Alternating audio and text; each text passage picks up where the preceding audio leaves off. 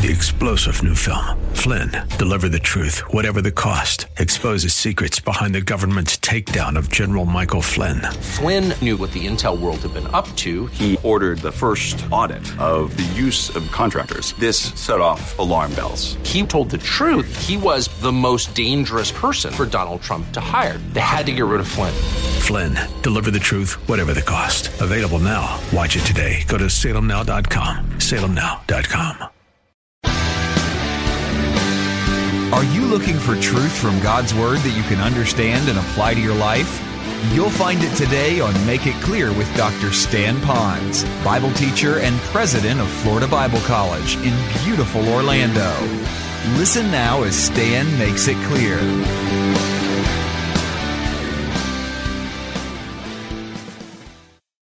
Today we're going to talk about being unselfish and what it means, but in the context of Scripture, because we're going through the Bible verse by verse, we're in a section that talks about marital relationships. Now, when I say that, I might have left out some of you that are listening today that you're not married, or maybe you're soured on marriage or something like that. But I want you to know that the principle is still going to be on unselfishness, and you can take that into any relationship that you have, whether it's marriage or family, or those of you kids that are going off to college and will have a roommate. But it's a very important character trait on unselfishness. Now, in the context, it's going to show how that unselfishness will play out in a marriage relationship.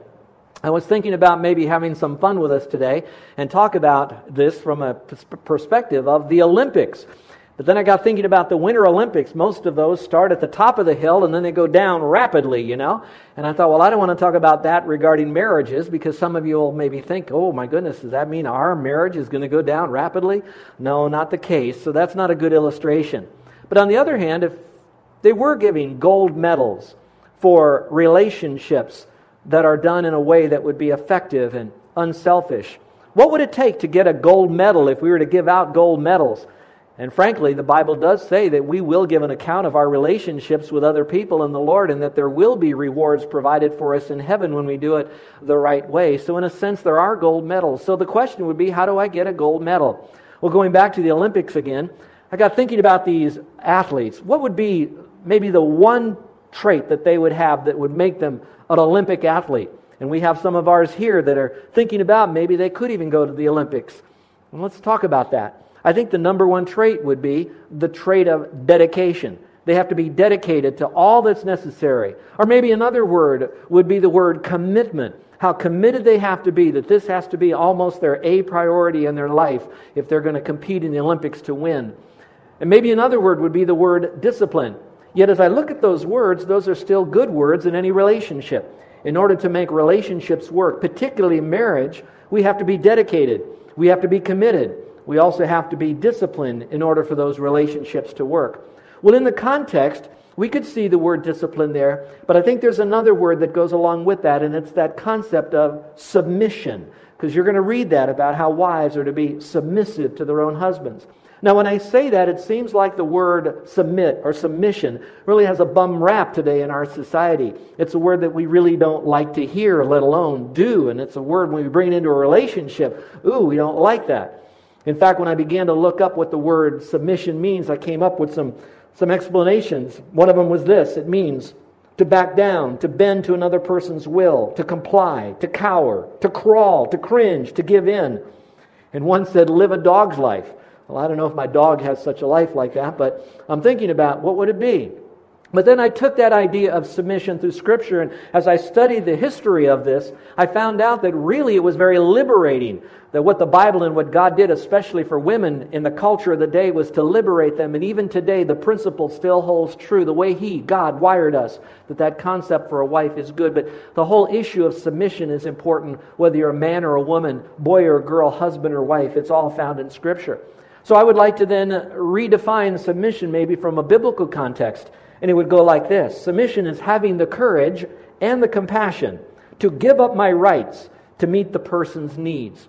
So think about another person in your life, one that is the most significant other. And if you're married, obviously it would be your mate. If you're a young person, it'd be your parents. Or maybe if right now as you're living with someone is going to school. So you might think, it's giving up my rights, and it's going to take courage and compassion to do that in a way to meet that other person's need, and how important that is. Well, when I think of submission, though, I also have to realize in order to submit, I have to have something else that goes before submission. And that has to be what I call unselfishness. And that's why I call the message today, what does it really mean to be unselfish? I read that there are 3 basic ways to live in life. The first way is what we might call my way. And when we do it my way, it's like I want it. It's got to be my way, when I want it, why I want it, how I want it. It's all about me. So we have my way to do this. It's like me up on top and the rest of the world under me, and they serve me. In fact, we might want to look at it like a tiger crawling their way. I'm going to be the number one king of the jungle type person like a lion. The second way we could live our life is others' way. And this would be the person that would say, I don't want anything with me. It's all about the other person. They're on top. I'm a nothing. I'm a doormat. We might look at the animal, maybe the turtle, that they kind of put their head in the shell and let everybody throw things at them. And occasionally they'll poke their head out as they go through life. But in a sense, they're abused. And so that's not the way to live. So it's not my way or all the others' way. I think the best way to look at it would be God's way. And God's way would be more like the owl, the wise way. And so the Bible is replete with how do we submit and how do we live a life that is unselfish to do it really God's way. And there is some basic truths found in Scripture, and we're going to look at them today. So I'm going to divide the message in 2 parts, and unfortunately I'm going to go through it very rapidly, but I believe that most of you have had this already. For you, it's going to be just a wonderful reminder of where we need to get back on track again. So let's talk about 3 reasons why we should be unselfish. And so I ask you a question. How do you relate well to selfish people? And maybe you're one of those that are selfish. Is it really working for you? Probably not. And do you remember a time that you really gave up your rights, but you did it God's way, and you really sensed some wonderful fruit from that effort that you did? Well, there is a right way to do that, and there are some good reasons to do it. Well, let me talk about reasons that I should be unselfish. Here's number 1. Because selfishness is a source of conflict. And as you're writing that down, maybe you'll go down memory lane and think about the last argument that you've had with that significant other in your life, husband or wife or whatever it might be. And why don't you look at it for a moment and think maybe the conflict was because one or the other one is selfish. And it's odd that sometimes when the conflict is going on, we're thinking we're unselfish, it's the other person who's selfish. When in reality, it could be both of us. Let's look at James chapter 4, verse 1, because I think this is a hallmark passage that says it. It says, do you know where your fights and arguments come from? That's a legitimate question. Where does this all come from? Well, then God gives us the answer through James, and he says, they come from the selfish desires that war within you. So maybe if you'll go down memory lane and just think about that last argument you had, and you might dig within yourself and say, you know what that was a sign of a selfish heart that was warring within me. Proverbs chapter 13:10 says that only by pride comes contention. So if there's contention, there's going to be an element there of pride and selfishness. Here's the second reason that we should be unselfish, and that is because unselfishness is the secret to change. Now think about that for a moment, that unselfishness is the secret to change. In the passage, it begins in verse 1, and it speaks to the wives here, and it says this as he encourages wives when he says, so that even if some husbands do not obey the word, they may be won without a word by the conduct of their wives. So the idea is to help your husband change from one direction and thinking pattern to another one. And how does that happen? And in this context, it says that this woman now, this wife, needs to be unselfish. Now let's pause for a moment. I think we would all realize that change is a part of life. It is natural. We will change. Those of you that have little babies, you know that they change a lot, and if not, they got to get changed a lot. You know what I'm saying? I'm not trying to throw a pun at you, but they will change. And as we get older, they're all changing. Those of you that have plants and you're growing fruit or vegetables, you will see that they're changing, that's normal. Carol and I have been married 42 years, and yet we still see ourselves changing, and hopefully for the better. So change is a natural thing. But it's not natural when you try to force someone to change, either by manipulation or intimidation. You want to do it in a godly way through proper biblical motivation. And what motivates another person to change, often the most, is when the other person exemplifies an unselfish life. So how does change happen? I really believe it happens through the concept of unselfishness. So then I began to go back to the greatest model who there ever would be of an unselfish person. Well, all of us quickly would say, well, it's Jesus Christ, because we have our orthodoxy correct. Well, it is right. He is Christ. But if you will, for just a moment, take Christ and run His life through the grid of all the illustrations of Scripture. He lived His life totally unselfish, all the way down to the very end where He died on the cross to pay for the sins of others when He didn't have His own sins. He gave the ultimate sacrifice through unselfishness. Now, those of you who are Christian know this truth, that when we trusted Christ as Savior, we're a partaker of His divine nature, so Christ lives within us. So when He asks us, tells us to be unselfish, He says, don't worry, I'm inside of you, the unselfish one who wants to live that life out through you. So He's a great example of unselfishness. But let me get real practical with you. How many of you noticed someone in your life that was very unselfish and how they impacted your life because of their unselfishness? I think about that. One person that I've never met before, but I've immersed myself in his history, was none other than Hudson Taylor, the great missionary to China. And I'm reading a 7-volume set, and I'm on about a third of the way through the 7th volume of this. And there's a little paragraph in there that I don't know how many people picked up on, and here's what it said.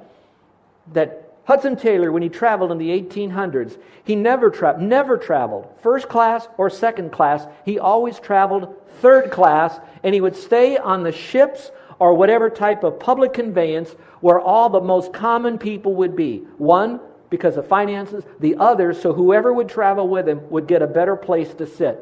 And then secondly, he never let anyone else carry his luggage for him. He never hired a porter to do that. He did it himself. Now think about in your own world, who are the unselfish people? And those people, in some measure, I imagine if they made a suggestion to you to change something in your life, you would quickly do it because you knew that they had the spirit of grace and unselfishness. And so I think, as a ministry leader, that I need to work on that in my life because I am passionate about you changing. And for that to occur, I too need to be unselfish. So think about it. Unselfish people, selfish people. Out of those two groups, which one has brought about the most change in your own life? You can answer that. Here's number 3, a third reason that we should be unselfish. Obviously, the first one is because that it's the cause of conflict. The second is unselfishness is the key to change. But the third one is because selfishness short circuits prayer. Look in verse 7, at the very end of our passage. I like the way it begins by telling the ladies to be unselfish, but that whole concept is all through Scripture, even for the men. And then he speaks to both of them and he says, so that your prayers may not be hindered. So pause for a moment.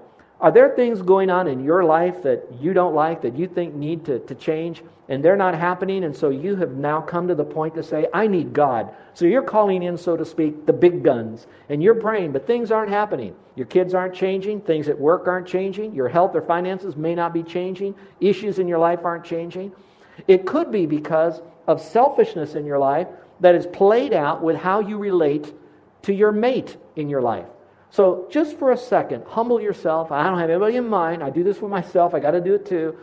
But if I'm having struggles and my prayers are being hindered, it very well could be that I have not properly submitted to my wife as she submits to me in mutual submission, because that with me, it's bottlenecked up with selfishness in my life. I want my way, my time. I want it done for me. And so just humble yourself and ask that, because that will short-circuit prayer. Why is it? Selfishness says, I depend on me. Prayer says, I depend on God. Well, with that being in mind, so now I have to ask myself, what are some ways that I can demonstrate unselfishness? Just 3 from this passage, but 3 very powerful ones. And so if you're saying, you're right, Pastor, I know that my relationship needs to be better. What can I do to be more unselfish with my mate? How can I demonstrate it? Well, in the passage, let me just give you 3. Number 1, develop an understanding spirit by considering the needs of others. Now, this was specifically spoken to the husbands now. And here's what it says to us men here. It says, likewise, husbands, live with your wives in an understanding way. If you will, take a moment and circle the word understanding. Yes, it could mean gentleness. I gave you that verse. It could mean kindness. But in this context, it means more than just, I'm kind to my wife. It means that I really know my wife. I know what makes her tick, and I know what makes her ticked. I want to dwell with her according to knowledge. Now, guys, I want to have you listen to me for this moment on this. Paul says to the husbands in Ephesians 5 to unconditionally love your wife just the way that she is. So you're to love your wife. Peter says the same thing, but his language is you need to understand your wife and a few other things. So now I'm saying if I really love my wife and I have to sacrifice for her, it's not so much I'll open a car door for her when it's raining, as much as I really want to understand my wife. And to do that, it takes time.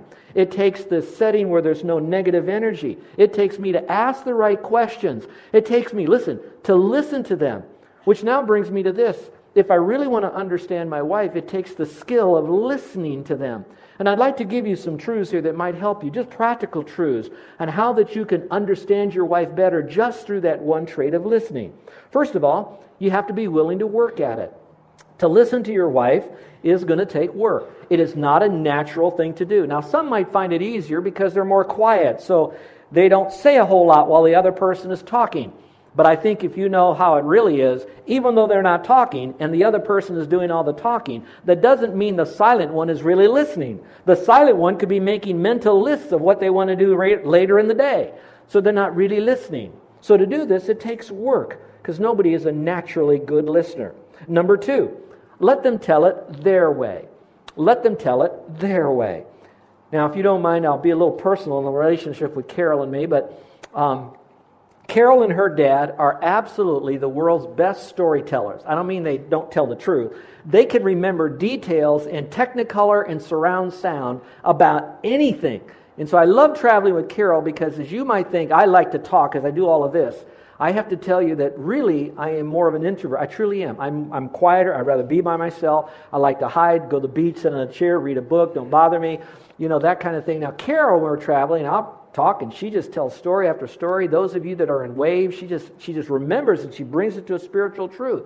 Now, when Carol and I start talking and she starts talking and she's going on about something, my mind is, I'm busy. I got to get to the next task. So I'll politely say, I need the Reader's Digest, abridged version, or get to the bottom line. And then once I said, what's your point? I only said that once, all right? Because with me, I just need enough because I got to get this done. Now, I don't want you to think I'm a horrible person. Most everything I want to get done isn't to go watch a ball game. It isn't to go surfing. It's usually I got emails that are piling up. I got to finish this over here. I got to take care of that. They're ministry related or good things for other people. Now, watch what I'm saying.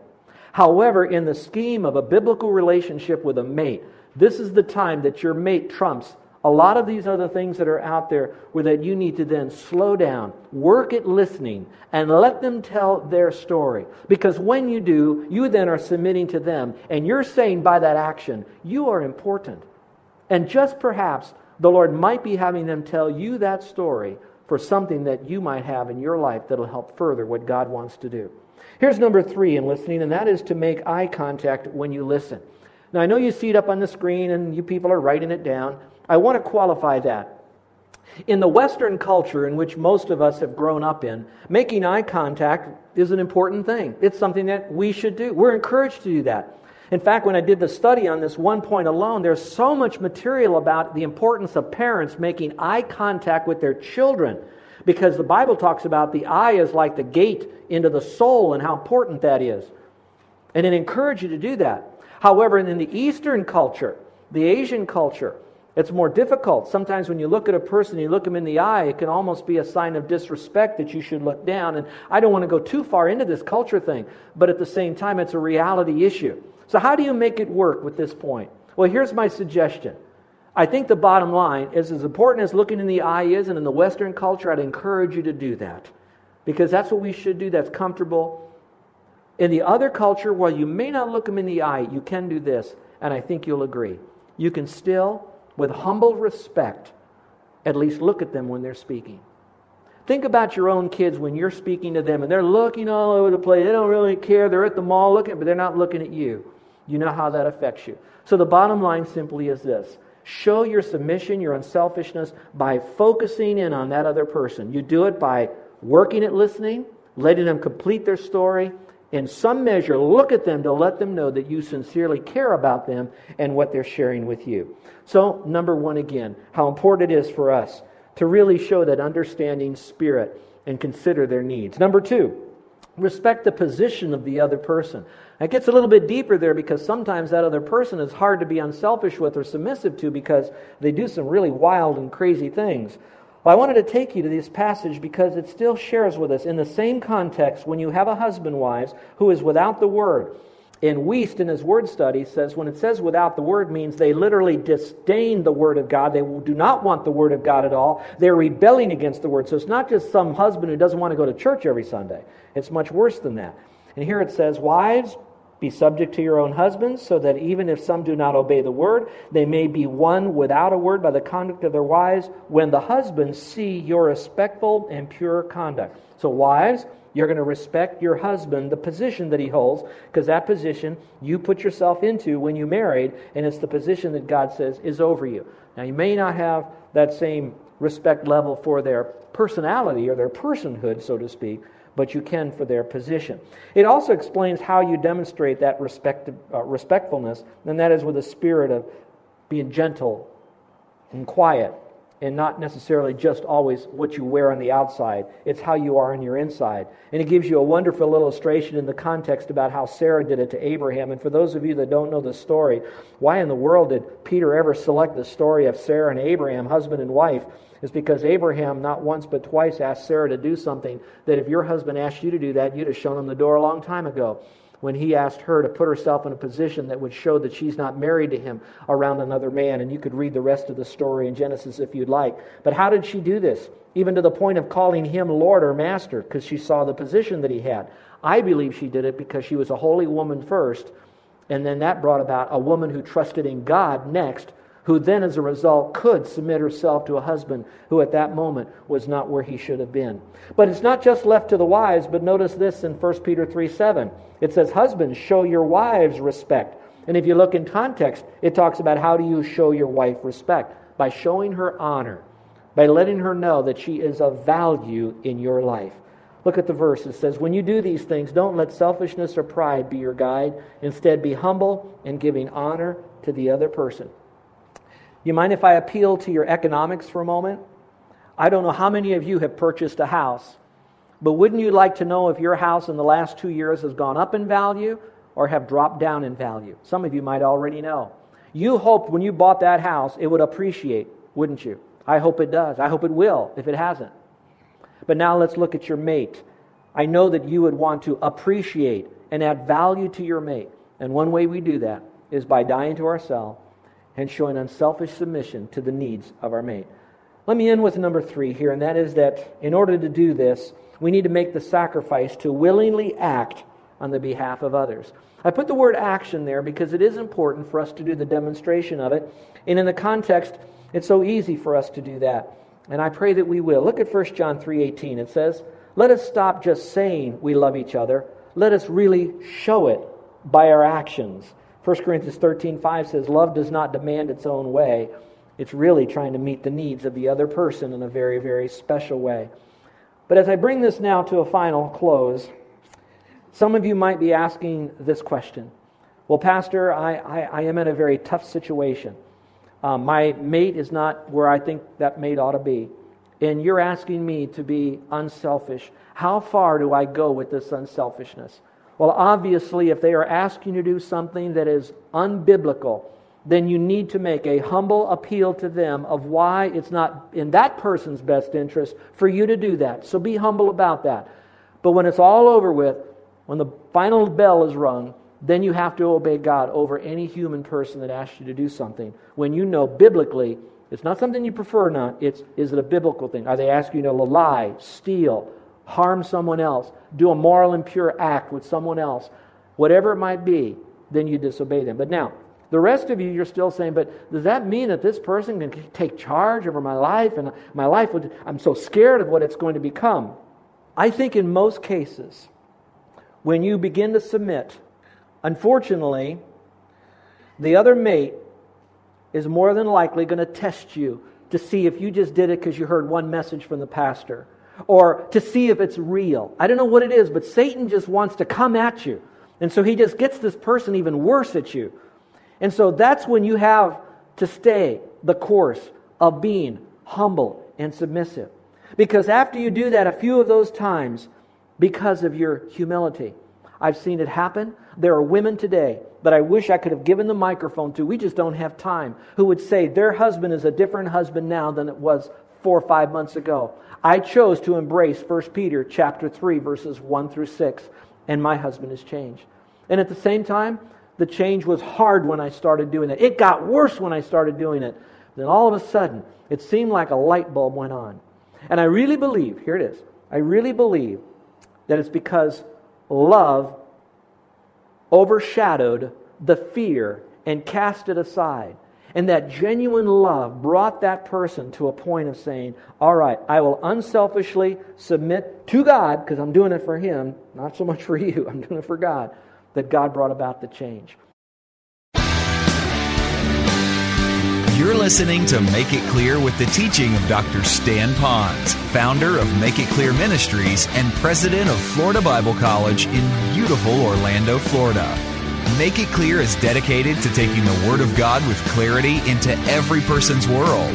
It is the support of listeners like you who make the ministry of Make It Clear possible.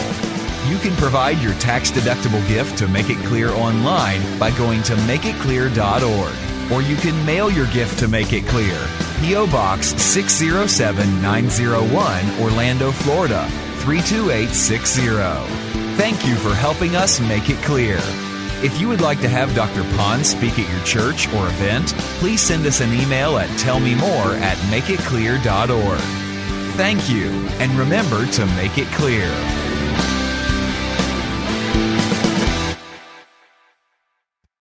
Three-star General Michael J. Flynn, head of the Pentagon Intelligence Agency, knew all the government's dirty secrets. He was one of the most respected generals in the military. Flynn knew what the intel world had been up to. He understood its funding. He ordered the first audit of the use of contractors. This set off alarm bells. The explosive new documentary, Flynn, Deliver the Truth, Whatever the Cost, uncovers the facts behind this scandal. Flynn told the truth. He was the most dangerous person for Donald Trump to hire. I find out the worst enemy that I'm going to face in my life is right here in America. They took my assessment and they wanted me to change it. And I was like, I'm not changing it. They had to get rid of Flynn. With in-depth interviews, archival footage, and never-before-seen personal records of the man behind the headlines. I just felt like I was drowning. Flynn, Deliver the Truth, Whatever the Cost. Available now. Watch it today. Go to salemnow.com. salemnow.com.